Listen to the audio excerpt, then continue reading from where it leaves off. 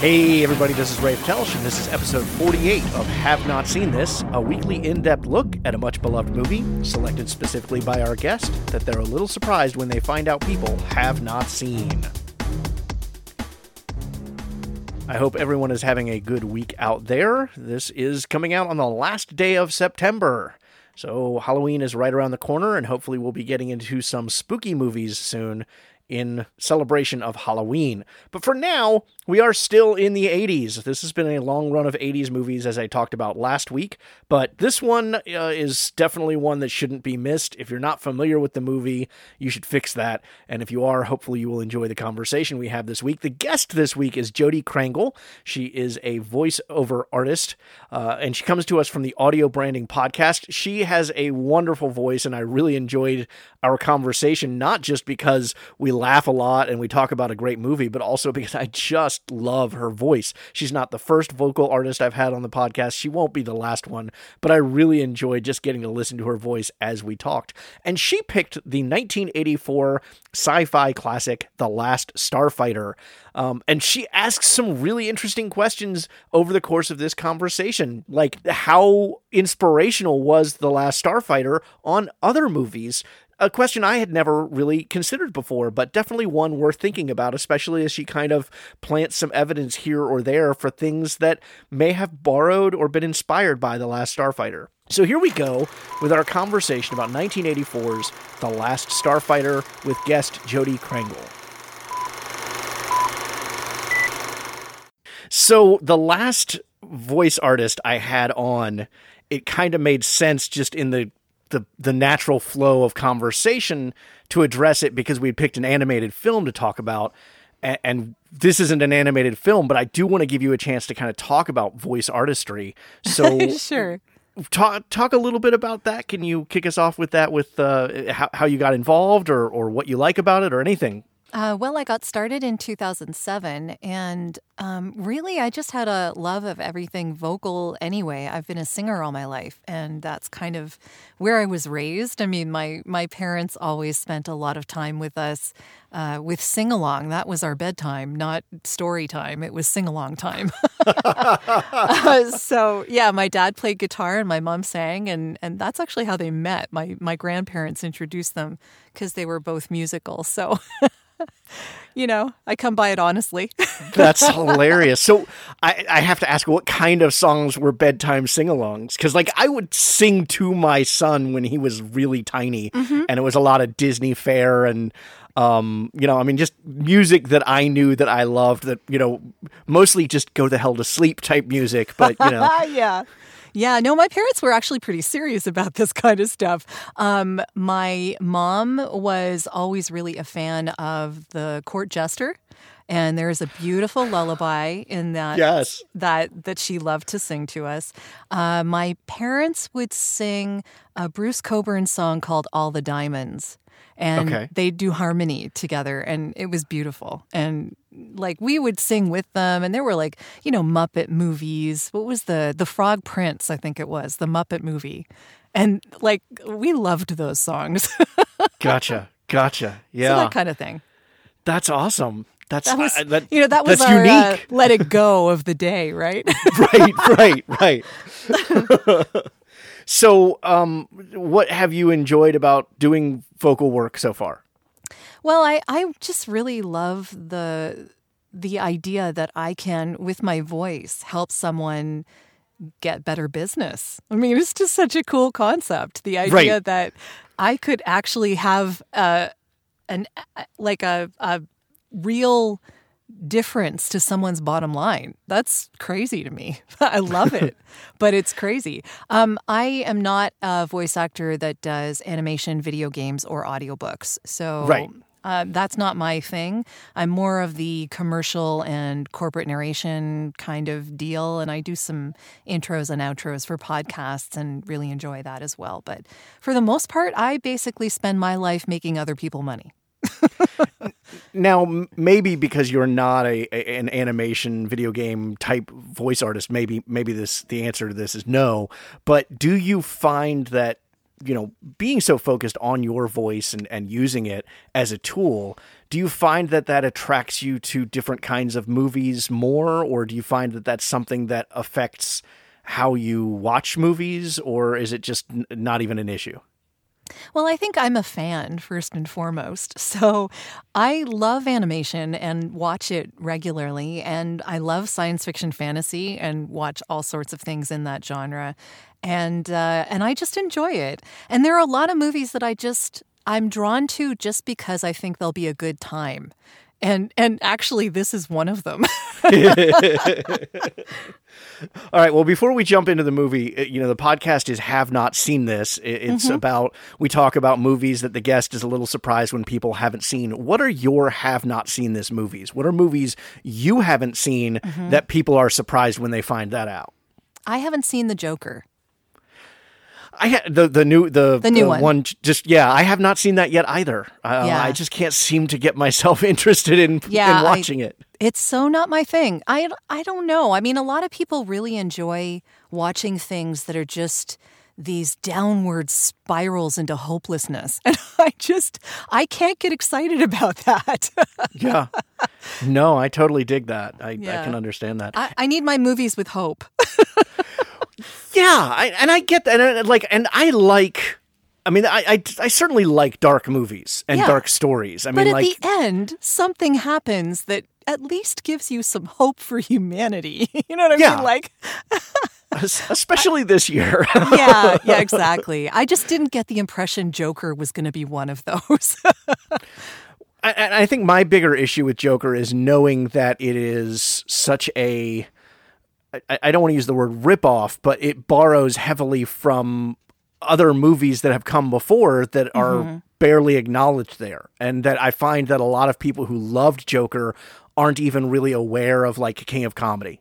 Yes. And I am. So that kind of makes it a challenge. Yeah. Well, I guess when you study these kinds of things, it can be annoying. Yeah. You know what? Those are movies that I know of, but I haven't actually seen for mostly the same reason I didn't see Joker. Right. So, I consider myself to be, I will analyze these things. I mean, I wouldn't be here otherwise. But at the same time, I'm not necessarily discounting the fact that a movie can just be a good time. It can be just fun. Yeah. And there's nothing wrong with that.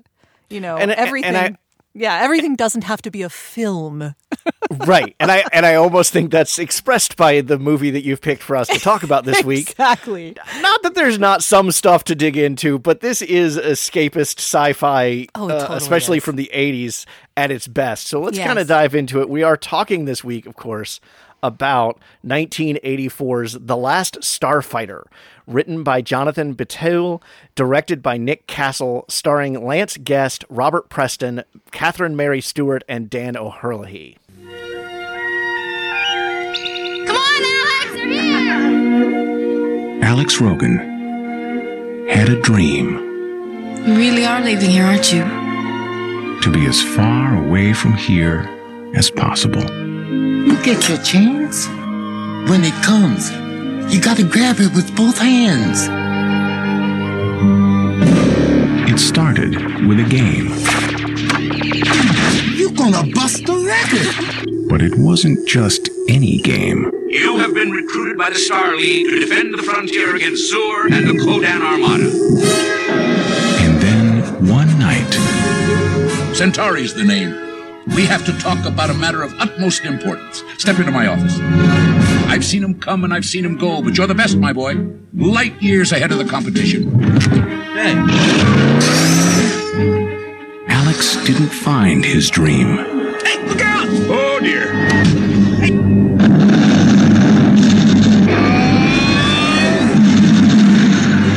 His dream found him.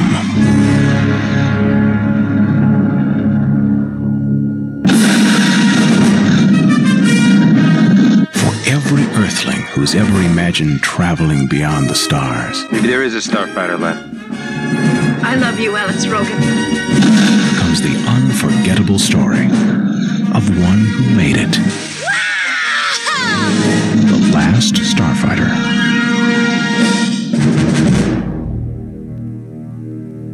And Robert Preston was really the reason I watched this movie in the first place. But yeah, I mean, I was telling my girlfriend when we were watching this, like, I don't mind the Matthew Broderick remake of Music Man, but Robert Preston is the Music Man to me. Oh, totally. He is that character. yes. There was a scene in here where I was convinced he was going to like break into the Trouble song. Like, Oh, yeah. seriously, there was like a moment where I was like, he's going to sing. Like, it just looked like it should happen. And we'll get into reviews in a little while, but almost all the reviews I read brought up, they felt like he was just playing that same character in space. Yes. And my thought was, that's not a bad thing. I don't think so either. No, I thought it was perfectly apropos. Yeah. So how do you describe this movie to someone who has not seen it? How do you sell them on wanting to see The Last Starfighter? Oh my goodness. One of the first things that I would say is it's actually a precursor to Back to the Future. There are a lot of points here, especially the car, for instance, that, that Back to the Future kind of lifted. And I don't know if that they really acknowledged that they lifted. That's an interesting. I mean, I know the car design was based on a DeLorean, which of course Yes. is what the time machine is in Back Yeah. to the Future. But I hadn't thought of that. Yeah. That there are some similar features in those two movies. It had a lot of similarities, and it was interesting to me because I didn't realize that Back to the Future had came out later. I was watching this and I was going, yeah, okay, I get that, and then I realized that Back to the Future came out in '85, and I was like, wait a minute. So yeah, it just seemed like it didn't like directly plagiarize it or anything. I'm not saying that, Back to the Future isn't original, just that there were some parts of it that it seemed to me like Back to the Future was sort of, taking that and extrapolating it a bit more and then making it its own. Right. So why do you think? No, and I didn't look at the box office for this film because I don't really care about how much money they Yeah, make. yeah, So I I don't don't tend to know. look at that. But why do you think Back to the Future has been such a success through the generations, and The Last Starfighter is kind of off in the wings? Not to make a bad pun there, but people are aware of it, but it hasn't permeated culture the same way that something like Back to the Future has. Yeah, I think one of the big reasons for that with The Last Starfighter is that it is kind of dated as far as the special effects are concerned. Yes. Yeah, I mean, that it was really good at the time, but it's kind of like Tron, right? Like if you watch the first Tron, you're like, oh my God.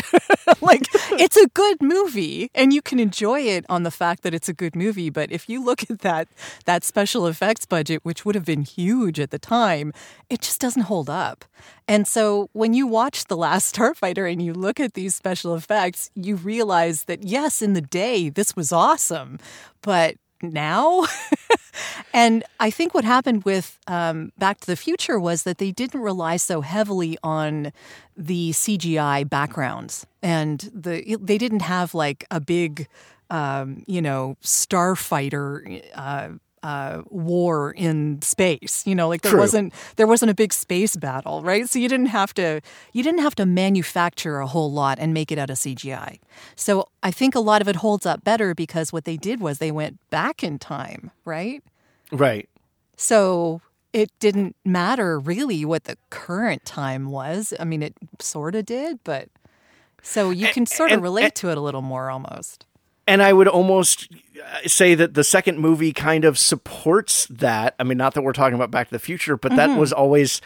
I kind of always had an issue with the future as it was presented in Back to the Future 2 because it felt too stylized, sci-fi, unrealistic type Yes. thing. And that kind of steps away from the rest of the Back to the Future movies. Yeah. And I mean, that was because of the special effects they were trying to use, right? But did you know, tie into The Last Starfighter, that car makes a cameo appearance in Back to the Future 2? Really? Yes, No, it does. I missed that. Yes, it does. It's parked on the street, I think, and you see like a big pan of the street in the second movie, and it's parked It's like parallel parked against the street there. Well, as if I didn't already have enough of an excuse to watch Back to the Future 2 again, and now I'm going to have to look for that. But let's talk about The Last Starfighter. So what is your history with this movie? I just really liked it. I was a big video game person when they first came out. I had a computer. My first computer I got in '86. And I just kind of loved the idea of video games. I would go out to the local Kmart, actually, and they had I don't know what you'd call it, like an entry area into, like, before you actually went into the Kmart, and they had a bunch of video games out there. And my friends and I would play that on a regular basis. So when this movie came out, I was like, wow, cool, you know? And it didn't matter to me that he was a guy. Like it wasn't registering to me that I'm a girl and he's a guy, and because of that I can't do what he was doing. That never occurred to me at all. I was just, this is cool and I wish I was him. Like, that's it. You know, like there was no deeper meaning. It was just Well, and that's interesting because there really isn't a force on gender in this movie. You know, it's not that he's the last starfighter because he's a guy. It's because it has nothing to do with that. He beat the game, and that very easily could have been a girl. You know, Yeah. And actually, it was really interesting because I was watching the background characters, and it was actually a pretty diverse cast. So at the time, that was, you know, that's pretty good. Good on them. Yeah. So for those who don't know the movie, first of all, shame on you, because this is a classic. But the concept is we meet this kid in a trailer park who ends up beating this video game there, and that is revealed to have been a test. And he becomes a starfighter to go face the evil Xur and the Kodan Armada, or Kodan Empire. Yeah.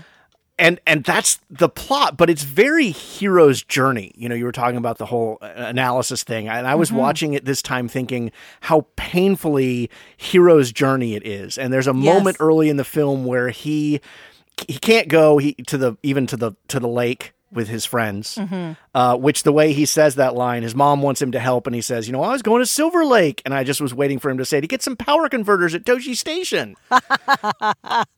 But when he goes back to his room and he's kind of sitting there just wallowing in this misery of his existence, I almost waited for him to break out into some Disney princess song about what he wants in life. Yeah, it almost seemed like that should have happened. Yes, definitely.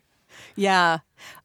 There's so much, there's a lot to unpack there. It's kind of like, it's almost whiny, but at the same time, he has good reason to whine. You know, he's a kid. He's a kid, and he's stuck there doing repairs on something he's been doing repairs on for probably all his life. Right. And he knows exactly how long it's going to take, and no one else can do it. And, you know, and. And it's not even really that he's in the trailer park. Like, it just, like, that never, you know, yes, it's a trailer park. But, you know, it doesn't even really matter where he is. In fact, being in the trailer park actually makes him more connected to his neighbors than many of us ever have been. Yeah, because it is, even in the brief glimpses we get of it, especially at the beginning, it is very quickly established to be this self-contained community. You know, the woman's power goes out, and she's not upset about her power going out as much as it is she's going to miss her shows. She's going to miss her soap operas. Yeah. And the way that gets communicated is by word of mouth just down the street. Yeah. You know, that her power went out. Oh, her power went out again. Alex, go fix her power. You know, it's all word of mouth. Yes. Game of telephone type thing. Yeah. Yeah, exactly. And they all know exactly how she's going to get if she misses her soaps, too. Yes. Yeah. It was, but it was fun to watch. Like, it was just, you know, that's a nice little community. No one's complaining because they're in a trailer park. They're just there, you know, and that's their life. Yeah, and you're right. He's not even complaining because he's in a trailer park. No. He's just complaining because he wants something more or something else. Yeah, yeah. Which, as I said, very Disney princess, you know? Yes, exactly. Yeah, yeah. But it wasn't a commentary on them being poor necessarily. No. Like, it was just, that's where they were. Which is interesting because that would have been a very low fruit to pick. That would have been Yes. very easy to target, the poverty side, and It totally would have doesn't. been. Yeah. Yeah. And I admired them for that. I thought it was pretty uplifting, Yeah. Not that, not having money is, not a big thing, like there are world problems, of course. But at the same time, this movie was meant to be fun. Yes. Yeah, and let's look at that. So on the critical side, I always try to bring in a positive and a negative review, it just maybe to give us some ideas to talk about, maybe not. It sits at 74% at Rotten Tomatoes, which That's frankly pretty is one of the better reviewed 80s action genre movies that I've brought into the show lately. Yeah. And in fact, its audience score is 69. So it actually was better received by the critics than it has been by the audience. 67% at Metacritic. Our negative review comes from Roger Ebert. Of course it does. He did not seem to like 80s genre films. So, No. he says, The Last Starfighter is not a terrifically original movie. The video game concept seems inspired by Walt Disney's Tron, and the battles in space are such close copies of the Star Wars movies that George Lucas might have a lawsuit. For example, when Grieg gives the kids lessons on how to fire from the cockpit of the rocket, the cockpit's swivel chair looks directly inspired by the original Star Wars. If the movie isn't original in its special effects, it tries to make up for that in the trailer camp scenes. A large gallery of eccentric supporting characters is trotted on screen, all with a few colorful lines to say, and then there's the subplot about the love affair between the kid's girlfriend and the robot who has replaced the kid. Every time the girl tries to lick his ear, he gets a short circuit. Yeah. And some of those things we've already talked about. The trailer park stuff definitely stands out. Yes. But I don't know that I agree with him on the Star Wars. I mean, yes, the space scenes they're set in space. Yeah. But it's a totally different ship. Like, I don't know what he was saying there, because it's a completely different ship. And Exactly. there's two people in this ship. It's not the Millennium Falcon. It's not a TIE fighter. It's not it's not a one-person ship. It's a two-person ship. It's not a five-person ship. I don't know what he's talking about. I love Ebert. I mean, I grew up. I grew up with Ebert. Yes, and so did I. Yes. There are so many times I read some of his old reviews and go, dude, what movie were you watching? Yes. This is one of them. Yeah. All right. On the positive side, we have a review from Keith Phipps of the AV Club, who says, to paraphrase The Big Lebowski, some movies are just the right movie for their time and place. They just fit right in there. Witness The Last Starfighter, a sweet, unabashedly corny, matinee-friendly science fiction adventure starring Lance Guest as a trailer park video game prodigy and Robert Preston as the alien who recruits him to save the day from some space baddies, co-starring a bunch of visual ideas on loan from George Lucas and Steven Spielberg. Seen via the 25th anniversary edition, The Last Starfighter now seems as much a product of its era as a Where's the Beef t-shirt, though it holds up a little better. Directed by John Carpenter protege Nick Castle, who played Mike Myers in the first Halloween, it's ambitiously unambitious, but that doesn't make it any less charming, as it alternates generic we gotta get out of this place teen angst with lasers and rubber-suited extraterrestrials. In his final film role, Preston is especially winning, offering a transgalactic variation on his Music Man character. Lance Guest's hero is kind of a petulant douche, however. I kind of have to agree with him on that last spot. And that's exactly what I was going to ask you is, how do you feel about that? Because I like Alex. You know what? He's not a perfect character, and I think that is totally acceptable. Perfect characters are not interesting to watch. So I agree that he's a bit like what that description claimed he was, but at the same time, his journey is a journey of all of us, right? Like, what would you do if suddenly you found yourself in space when all you were doing is playing a freaking video game?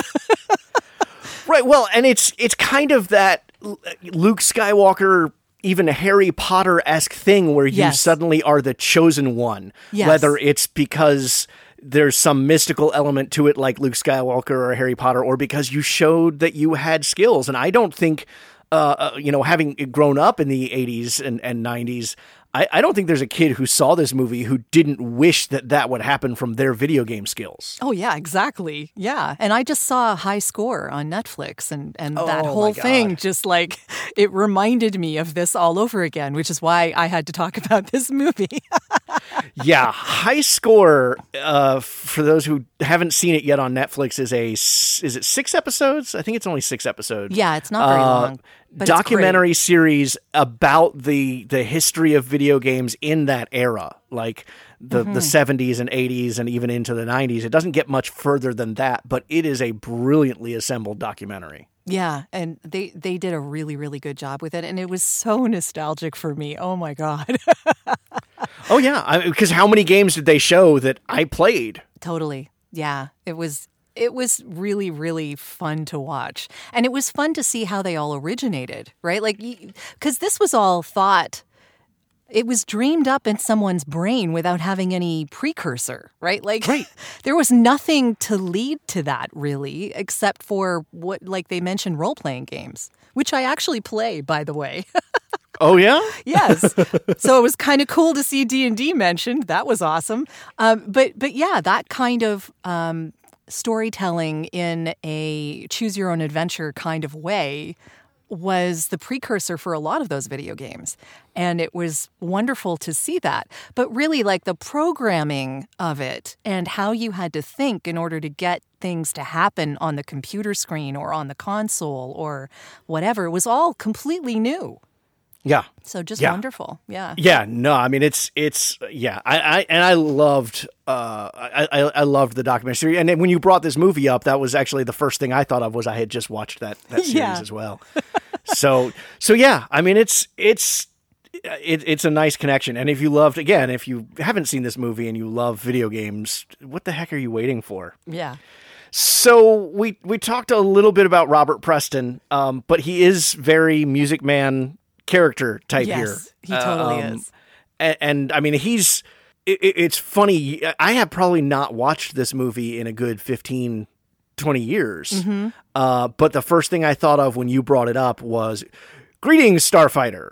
Yes. You know, Yeah. that Robert Preston opening line that's on the video game, but also that he says in the movie as well. Totally. And guess what? That's audio branding. You did find a way to bring it back. Good for you. But I mean, it's so iconic for the film and for Robert Preston as well. Yeah. Yeah. He did a great job. And I loved the way that his alien looked and the way they had the effect of him like rubbing his face with a cloth. Right. He just wipes it on and off, I guess. Yeah. He was like cleaning his eyes. But I had never noticed before what a bit of a scoundrel his character is. That Yeah. he's set up the video game to find pilots for this fight, but he's in it for the money. He gets He paid totally for is. bringing in the fighter. Yes. And we know this isn't the first time he's done it because they mentioned Excalibur. Right. Think of that. Yes. That's a different kind of test. Yeah. but yeah. Yeah. And that goes a ways back. I mean, that makes you wonder just how long he's been at this. Well, yeah, and in the end of the movie you understand why. Right. Right. His line about the body being dormant while it repairs itself or something like that. Yeah. Yeah, but he's not the only veteran actor in this movie. We also have O'Hurley playing Grieg, the alien, and he's hidden behind that makeup. Yes. So he's not going to be one of those people you recognize unless you recognize his voice. Yeah, that's true. I thought he did a great job. But also that makeup really reminded me, do you remember Enemy Mine? I do, yes. Yeah. In fact, I have to admit that I kind of mixed parts of those two movies up. Yes. Like, It's I easy thought to it was do. Lou Gossett Jr. in this movie because Yeah. that's who it is in Enemy Mine. Yeah. That was a really good movie, and I should have thought of that one too. But yeah. There we go. We can go down the rabbit hole here. But I love his performance because he has this, reptilian appearance. And again, it would have been, there could have been some low-hanging fruit, very easy direction to take the character. And instead, he is this jovial, supportive character who, like, it would have been very easy to hate this human because they don't have humans in this battle. Yes, although Alex does call him a gung-ho iguana at one point, and that made me laugh out loud. He does. Yeah, and I love that character, especially how his laugh and the comedy, without being the butt of the joke, the comedy that he brings into the movie. Yes, and amazingly, his face is pretty expressive considering all of the makeup on him. He really managed to make you understand what he was feeling. Yeah. Yeah, I mean, now I was reading there is a story about the two veteran actors meeting, and that they had never met before. Oh, yeah. And when they met, Hurley, he introduces himself, and Robert Preston says, "Oh, yes, I know who you are. You've got one of those faces." But Hurley, he was already in his makeup. Yeah, he was already in his makeup. Yes, he was already in his makeup. Oh, that's hilarious. Yeah. Yeah, that sounds like something Robert Preston would say. Yeah. Yeah. And then if you want to talk about the comedy that is more kind of the butt of the joke or a little more overt, then we have Louis, the little brother. Yes. Yeah. Yeah. That was the low-hanging fruit.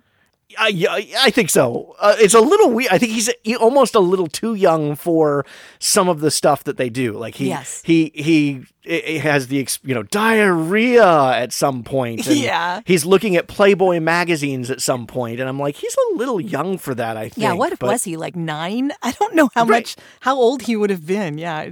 That's just. I don't know if 9-year-olds who would be into that kind of thing. The diarrhea comment. Totally. I totally got that.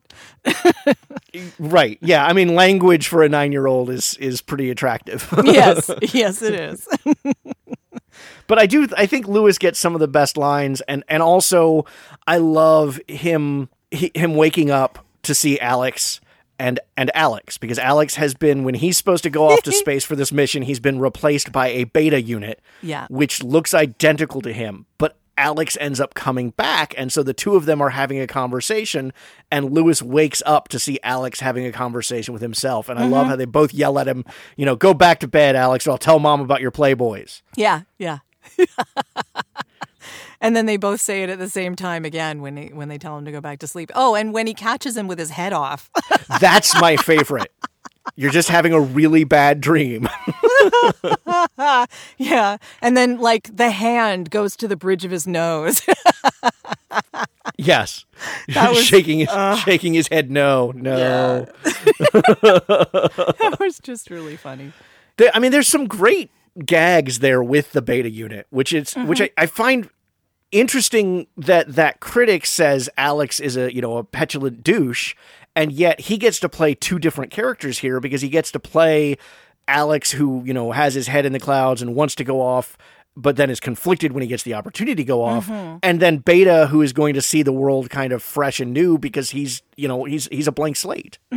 Yeah. Yeah. But he knows what his purpose is. So again, that's almost a contrast. He does and he doesn't. I mean, when the line is said about you go off and fight in the war, and Beta is here to distract the assassins. Yeah, but they didn't know. Well, I don't know how many he'll get shot at, and Beta goes, "What?" Yeah. He wasn't quite aware, but I don't know that I don't know that anyone necessarily assumed that the bounty hunters or whatever, the assassins would automatically find out where Alex was from. Like, I don't know that was assumed. I don't know that the idea that he was supposed to be a decoy was assumed. I think it was just that he was supposed to replace Alex so that his family didn't clue in. Right, and the introduction of those assassins, the Zandazans, which the names that they came up with for this movie, Zur and the Kodal and Zandazans. Yes, yeah. That's almost a plot hole for me. Like the bad guys in this movie are almost kind of this inconsistent plot hole, because the whole concept is that the last starfighter is needed to fight against Zur and the evil Kodan Empire. But when we get time with them, we see they don't like Zur. Zur's kind of a baby. Yes.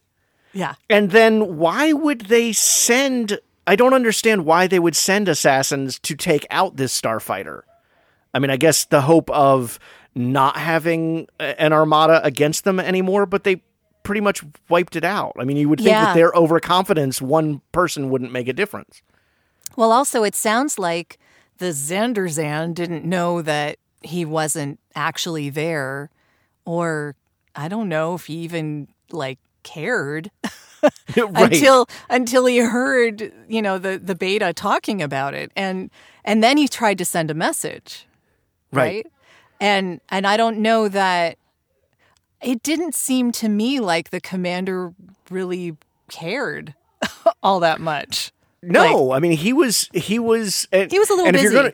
If you're gonna make the comparison to Star Wars, like both film critics did, to me that's almost the Star Wars connection. There is Zur is so confident in his abilities and in his powerhouse. It's that Peter Cushing, evacuate in our moment of triumph. Surely you underestimate their chances moment. Yes, yeah. Except for Zur, it's the whole film. Yeah. He was basically the petulant douche.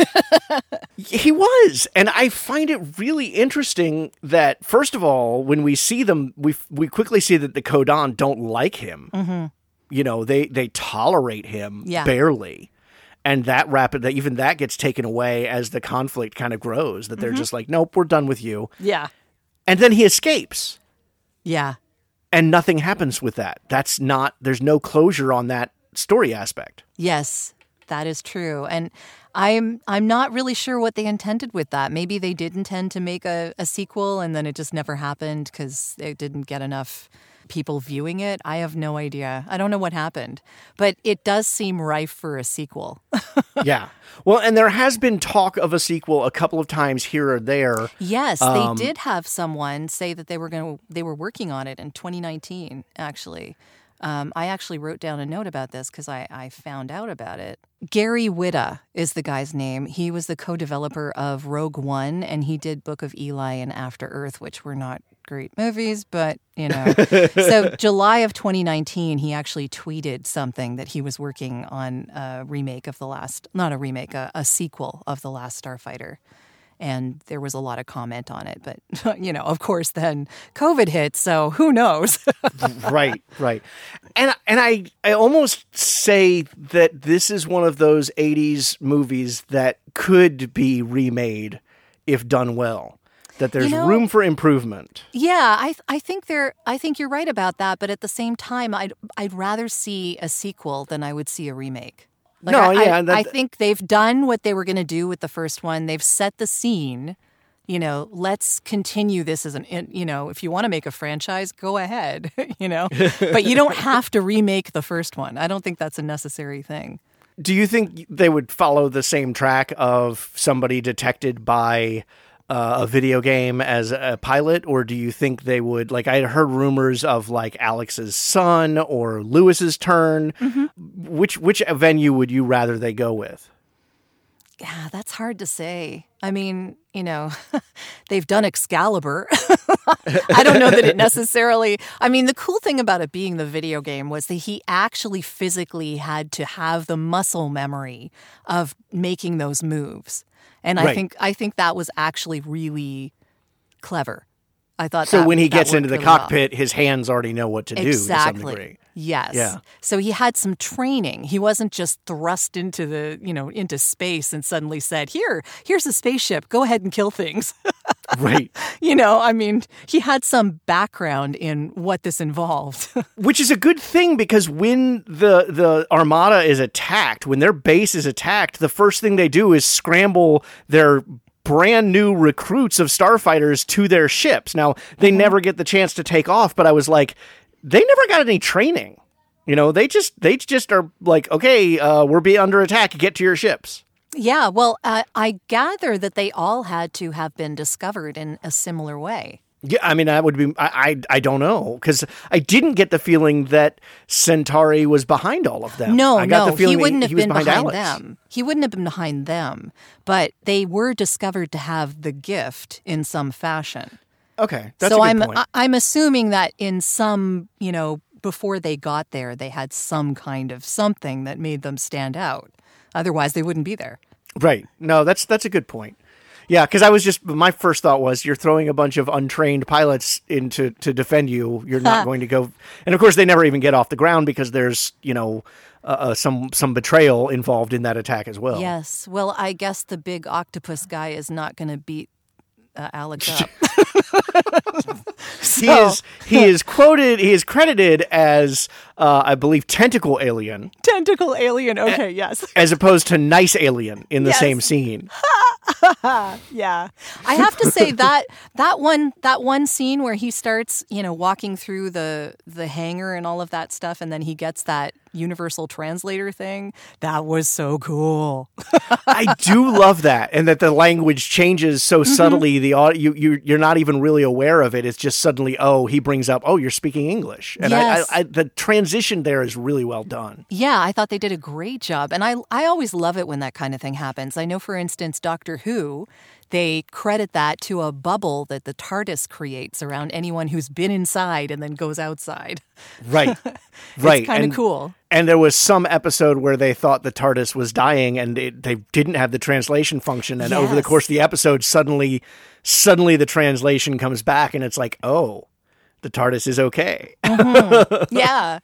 I just thought that was really cleverly done. I've always loved that kind of, like Babelfish, right? Like, Oh, you went there. oh yes, of course. Of course. That was like the precursor. Right.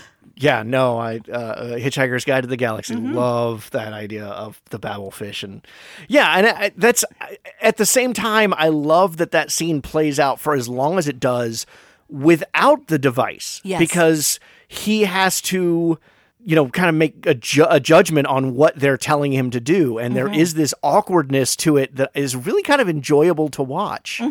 Yeah. And I can understand how awkward this is for him. Like, you can sort of figure out, where the heck am I? And one of the guys, like when Centauri was getting paid and almost didn't get paid, Right. I guess they assumed that, Earth wasn't really supposed to be recruited from. Right. Yeah, because it's not developed enough.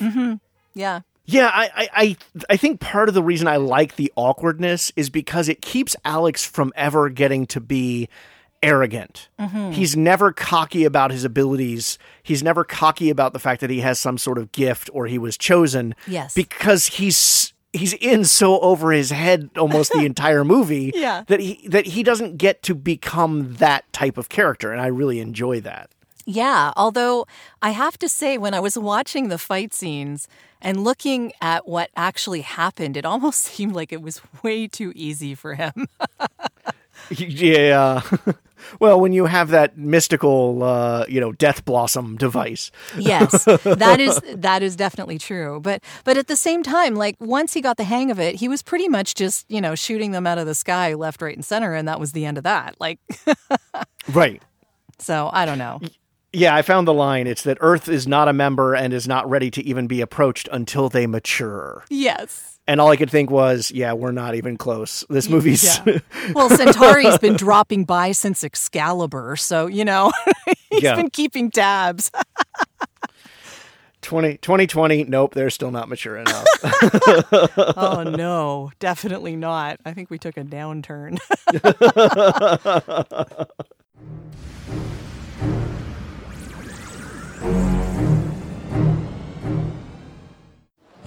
We were actually, me and my friend here.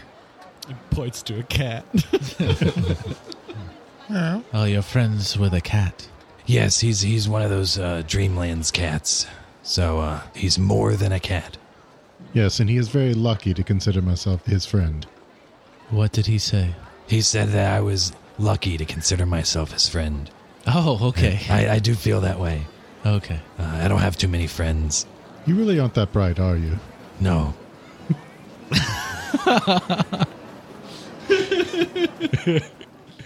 Hey, it's me, Adam, the DM over at Microphones and Monsters. You just got done listening to a short clip from our show. Microphones and Monsters is a Cthulhu Mythos 5th edition actual play podcast. We ask you to join us every week, Monday and Friday. You can find us on your favorite podcatcher, Twitter, Facebook, and Instagram. You can find all of our links at microphonesandmonsters.com.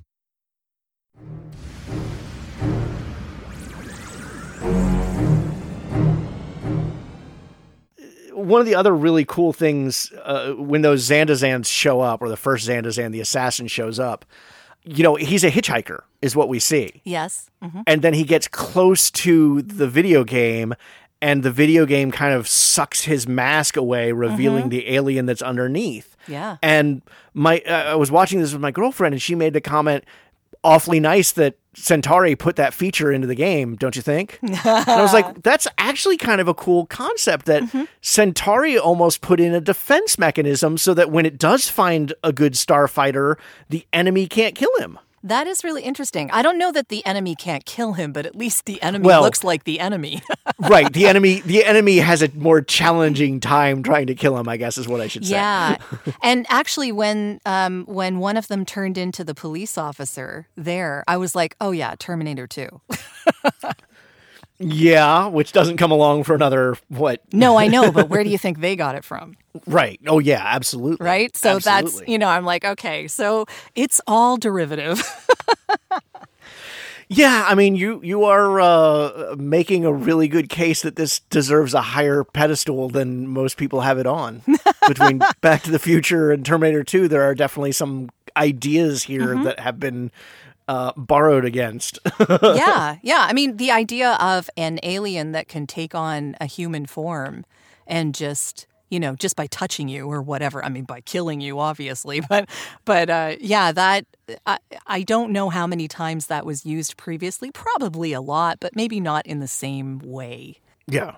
Not for the same reason. I mean, you had an alien visiting Earth and then looking like humans so that, people didn't freak out. but I don't know that you actually had an assassin that could become a human in order to blend in and kill you easier. Right. Well, as I said, it does really use the hero's journey, archetypal narrative that, he has the call to action, which is, he passes or he beats the game and gets the call to go. And he even goes for a little while and then refuses it and is brought back. He has the mentor figure. You could make that out to be Centauri or Grieg, frankly. He has all his trials and that kind of stuff. It almost, and again, this is not a criticism I would have had of it back in 1984, but it almost is so simplistic in its depiction of the hero's journey. Does that bother you at all, or do you find that to be part of the movie's charm? A little of both, actually. I don't mind the hero's journey being that obvious, and I think because of a lot of the other elements, it needed to be obvious because there were so many other distractions, I think, that, the video games and the aliens and all of that stuff that I think people needed that part to be simple. But at the same time, I do think it could have been handled a little more subtly. Not much, but just a little, And also, by the time he decided to come back, I was annoyed with the kid. Really? Yeah. Why are you going back, you idiot? Like, what is the point of that? Do you mean that when he wanted to go back to the trailer park, or when he decided to go back to the fleet and be a starfighter? No. When he wanted to go back to the trailer park, when he was like, whoa, this is not for me. Look, dude, you just spent the whole arc of this wanting to get out of this place. You trained. They took you somewhere where you're going to be like godlike. What the hell? Well, and it even, it delivers the message quite heavy-handed at the beginning, where Otis, the other maintenance guy, says, when things are going to change, and when they do, you got to grab it with both hands and hold on tight. Yes. And it's like, here's your change. Yeah. Here's where you got to grab it with both hands. Oh, you're going to go back home. Yeah, but it turns out that advice wasn't for Alex. It was for Maggie. I think it was for both of them. Well, but it annoyed me that he didn't take it. Well, that's what I'm saying. That's Yes. It was like heavy-handed with this message, and it's like, okay, time to grab it. Oh, you're going back home. Really? That's your choice? Yeah. I was like, really? After all of this? Like, how awesome is this? And you're passing it up? Idiot. And it's not even that he's passing it up for his family or for Maggie or for there's no concrete thing that's bringing him back. It's just, oh, I'm uncomfortable. He's just, he's basically just scared, And I can understand. This is weird. I mean, can you imagine? That's the whole point of all of this, right? Like, you're putting yourself in his head and trying to imagine what you would do in that situation. And I don't know. Like, in the beginning, I was like, oh yeah, he's like a classic entrepreneur. He wants to like go do his own thing and get out of the trailer park and not go to the same college everyone went to and go, and then he's given the opportunity and he falls flat. And I'm like, okay, so all of that was just talk then. Yeah. Well, you mentioned her by name a couple of times there, so let's just briefly talk about Maggie, the wonderful girlfriend played by Catherine Mary Stewart. Mm-hmm. She does not get a lot to do here, but I enjoy her. I do enjoy her screen time. Mm-hmm. I never felt that she was like, the screaming girlfriend who doesn't do anything other than like scream. Like, I didn't get the idea that she couldn't do anything. She didn't really get to do much, but at the same time... But it wasn't a feeling of helplessness. Yes. Yeah, she wasn't helpless. Exactly. And that's what I liked about her. She had her own personality. She was doing her own thing. I don't really know what that was, but... Well, I think what I like about her is once Beta breaks down and tells her the truth, she's pretty quick to accept it and be like, okay, this is the new normal. Let's deal with this. Yeah. And they could have, as you said, they could have gone the very helpless route, the maiden in distress type thing. And they chose not to go that route. And that's, she doesn't get a lot to do in the movie, but I like her character regardless. Yes, and I agree totally there. And I was very grateful that they didn't make her, this screaming girl in distress, who just loses it and doesn't know what to do. No, I liked the idea that she insisted on going into the truck with him. I'm not leaving you to do this alone. And then his plan, like she has to jump out of the truck, which, freaks her out a little, but she does it, and things happen. And I liked that she didn't just stay on the sidelines. She insisted on being involved.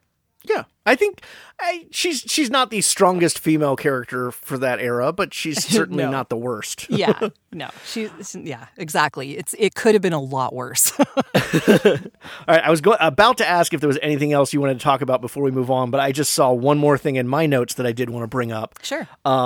Which is, this is, as you said, this is very lighthearted type movie, which I think is why it's a little shocking. You have two kind of more grotesque, gruesome moments in the movie that almost feel detached from the general aesthetic of the film. Yeah. And the first is when Beta is still cooking, I guess. He's still transforming into that Alex appearance, and they he pulls back the blanket, and it's kind of gruesome compared to the feeling of the film. Yeah, but here's another audio branding kind of thing. The music that's playing while you see that isn't scary music. Not really. True. So it doesn't freak you out as much as it could have. Do you know what I mean? It kind of keeps it sort of even keel a little bit. So yeah, it's a little shocking, but it's not meant to be like, Freddy Krueger shocking. True. And then you have the second moment, which is kind of the assassination of the master spy. Yes. Which the music there does add a little bit of tension and stuff. Yes, it does. But at that point, you need some stakes, right? Yeah, true. Like, something needs to be dangerous. Otherwise, the whole movie's a waste of time. Oh, that's what they were missing. No, they do have that in this. Yeah. All right, what else do you want to chat about before we move into our ending games here? Commander Krill. I actually really liked that character. And that is that's the enemy, right? Yes, that's the bad guy. That's the bad guy who doesn't like Zur. Yes. Right. yeah. And I really liked that little eyepiece that like went back and forth. It kind of seemed to me like his monocle. Right. It serves no purpose that we can discern, but it's a cool little effect. Yeah. Yeah, he has possibly the best line in the movie. Yes. Which is when the command ship is getting ready to go down. And they say, "What do we do?" And his response is, "We die." We die. Yes. Yeah. It was. But it gives that race kind of a sense of honor that they didn't have. Yes. Although, gotta say, if you're going to ramming speed someone, don't do it en route to a moon. Like that. I don't know why they thought that was intelligent, but okay. Well, it's a problem with the 80s science fiction movies where, and my guess is limitations of, models and stuff, although this is CG. Yes. And of course, they blew up way before they hit the moon. Right. But they always seem to forget that there's a Z-axis in these old movies. It was quite something. But yeah, I just really liked his character. As a contrast to Zur the baby.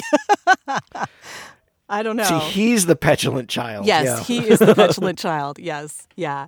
So I think that there is something to be said when you're watching a movie like this and you can actually cheer the bad guy, which, Darth Vader, same deal, right? That's true. I wouldn't put Krill on the same level as Darth Vader, but that's a really good point. Yeah, yeah. I mean, I did find myself, especially the more babyish Zur acted, I did find myself kind of siding with Krill and his companions. Yes. That, they want something in particular, and Zur wants something else. And for a while, I guess their goals were allied, but now it's time to cut our losses and get rid of the kid. Yeah. Well, I gather that Zur had he had inside information, and so that's why they kept him on side. Because clearly, I mean, he was the son of the ruler or whatever that guy was. I don't know what he was exactly, but high statesman. I don't know.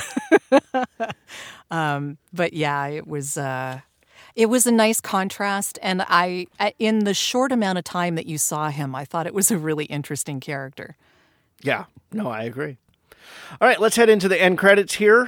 First up, we have The Algorithm Says. This is a list of movies that various algorithms say you will like because you liked The Last Starfighter. So this is kind of a quick round reactions of these other movies, whether you like them. You've already mentioned a couple of them, I'll say that. Okay. Whether you like them, whether you don't like them, whether you don't see how the hell they're connected to The Last Starfighter, that kind of thing. All right, so first up, Tron. I did see it. I did like it. I saw it later than The Last Starfighter, like a lot later. Yeah, you mentioned earlier about watching it and the effects not holding up. To me, the plot doesn't hold up as well. It is incredibly boring, as much as it has a place in my heart, of nostalgia. Yeah, it was the first It's a Star Trek movie.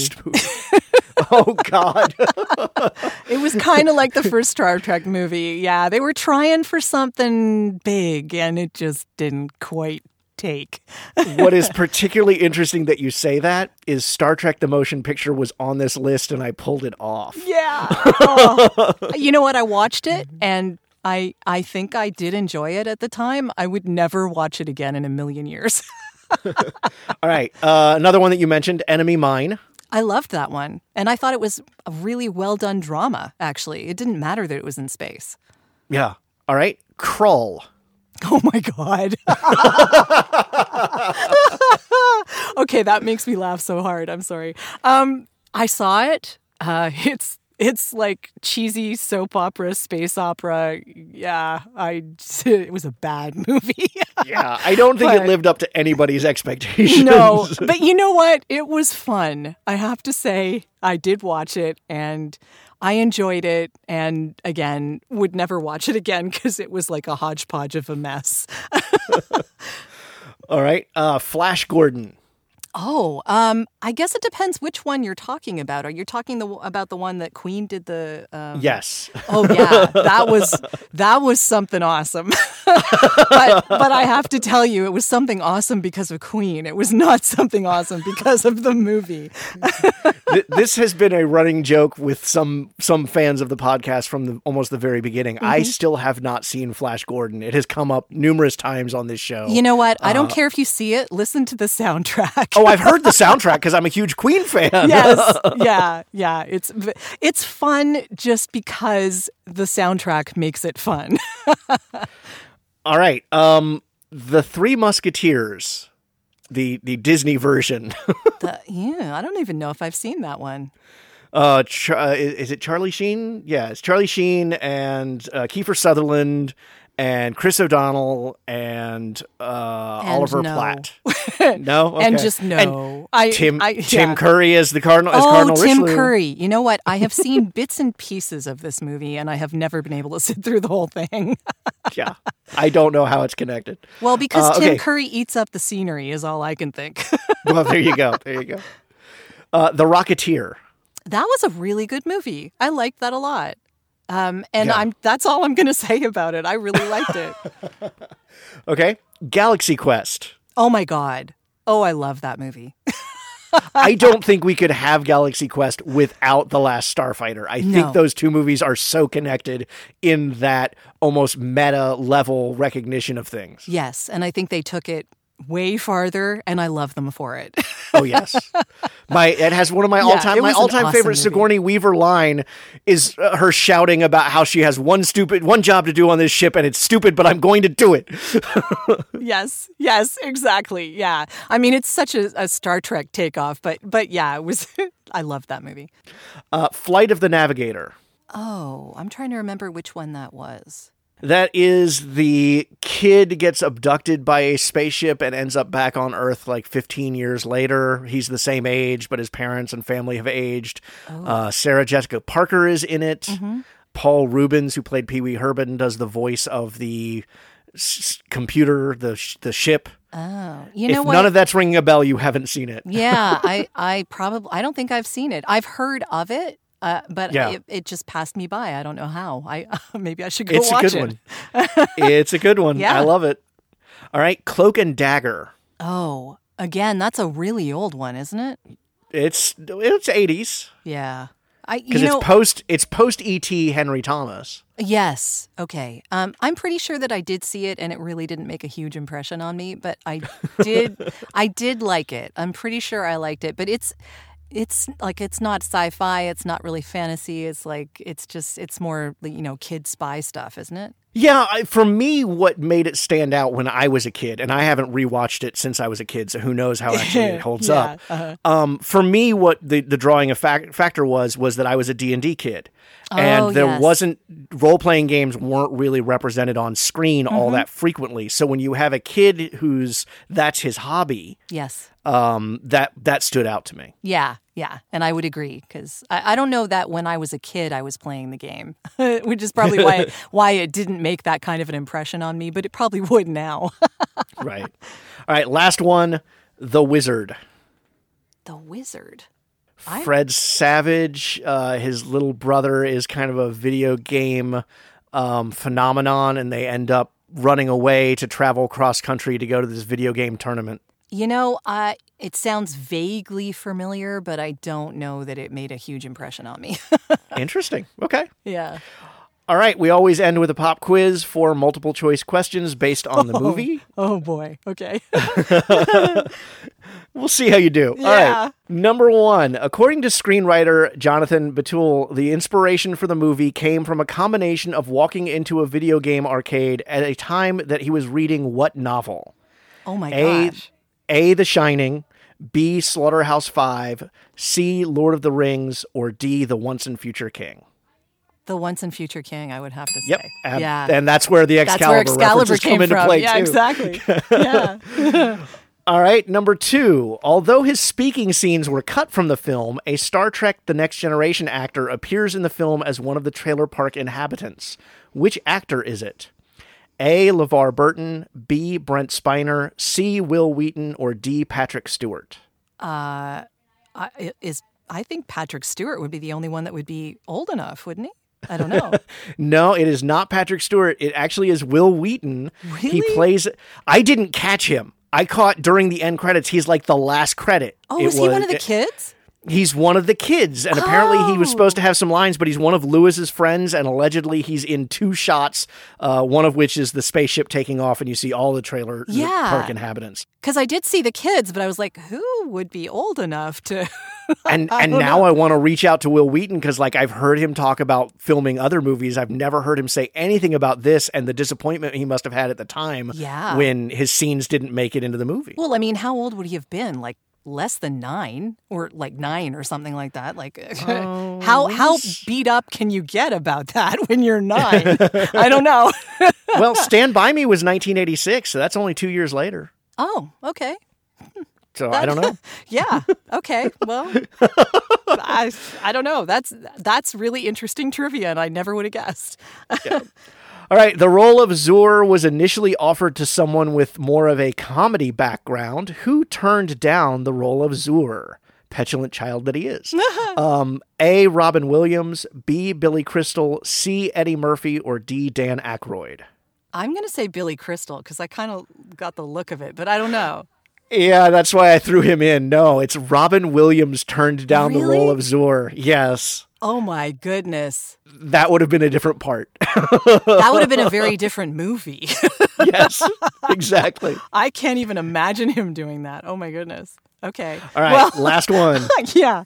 Part of the movie is made up of scenes filmed after primary filming was completed, after responses from test audiences proved something needed to be added. What was expanded upon from the initial cut of the film? A, bonding between Alex and Grieg. B, Beta Alex's scenes on Earth. C, the Kodal interactions with Zur. Or D, more Robert Preston. Oh my goodness. I'm not even sure where to go with that one. I'm going to say more Robert Preston because I would have loved that, but... I would have loved it too, but no, they went back and they filmed more scenes of Beta Alex on Earth. Did they? It wasn't as much. And in fact, the actor had already cut his hair for, I guess, another part and had to wear a wig when he's Beta Alex. A lot of the scenes is him wearing a wig. That's why his hair looked so weird. Okay. Yes. Okay. That's good to know. Wow. I only got 1 out of 4. The good news is the pop quiz is not high stakes and you learn something about a movie you like. So there you go. That is very, thank you. All right. Where can people find you? What would you like to promote? I am at voiceoversandvocals.com. That's my voiceover stuff, and you can hear demos and whatever you like over there. My podcast is called Audio Branding Podcast, and it is at www.audiobrandingpodcast.com. Pretty simple, yeah. There you go. Mm-hmm. Well, Jody, thank you so much. First of all, you've got a wonderful voice. It's just been wonderful to chat with you for an hour to hear your voice. But thank you for giving me the opportunity to revisit just this classic movie from my youth. I forgot how much I liked it, and even if it is a little simplistic, it's still a lot of fun. It is a lot of fun, and I had a great time talking about it. Well, thank you. Thank you. So that does it for this week, but you can keep the conversation going throughout the week on social media. Share your thoughts about The Last Starfighter, or maybe tell me about a movie you'd like to come on the show and talk about. You can find me at Talnhess on Twitter and Letterboxd. That's TALNHESS. Or the show is at Have Not Seen This on Twitter. On Facebook, we're at Have Not Seen This Podcast. Or you can email me at havenotseenthis@gmail.com. And of course, don't forget to subscribe to the show so you don't miss any of our upcoming episodes, including next week's episode. In the cruel dog-eat-dog world of picture distribution, disaster struck. Brad, I got a problem. What? Good luck. The film, it's an Italian. It's an Italian! Shh! We'll dub it. What? We'll dub it. We'll do the voices. And he met the mighty challenge like a hero of old. This podcast is available through all major podcast sources. Positive ratings and reviews are always welcome, as is just sharing the podcast with a friend and spreading the love. And if you like World of Warcraft or other Blizzard Entertainment games, be sure to check out my other podcast, Citizens of Azeroth, also available through all major podcast sources.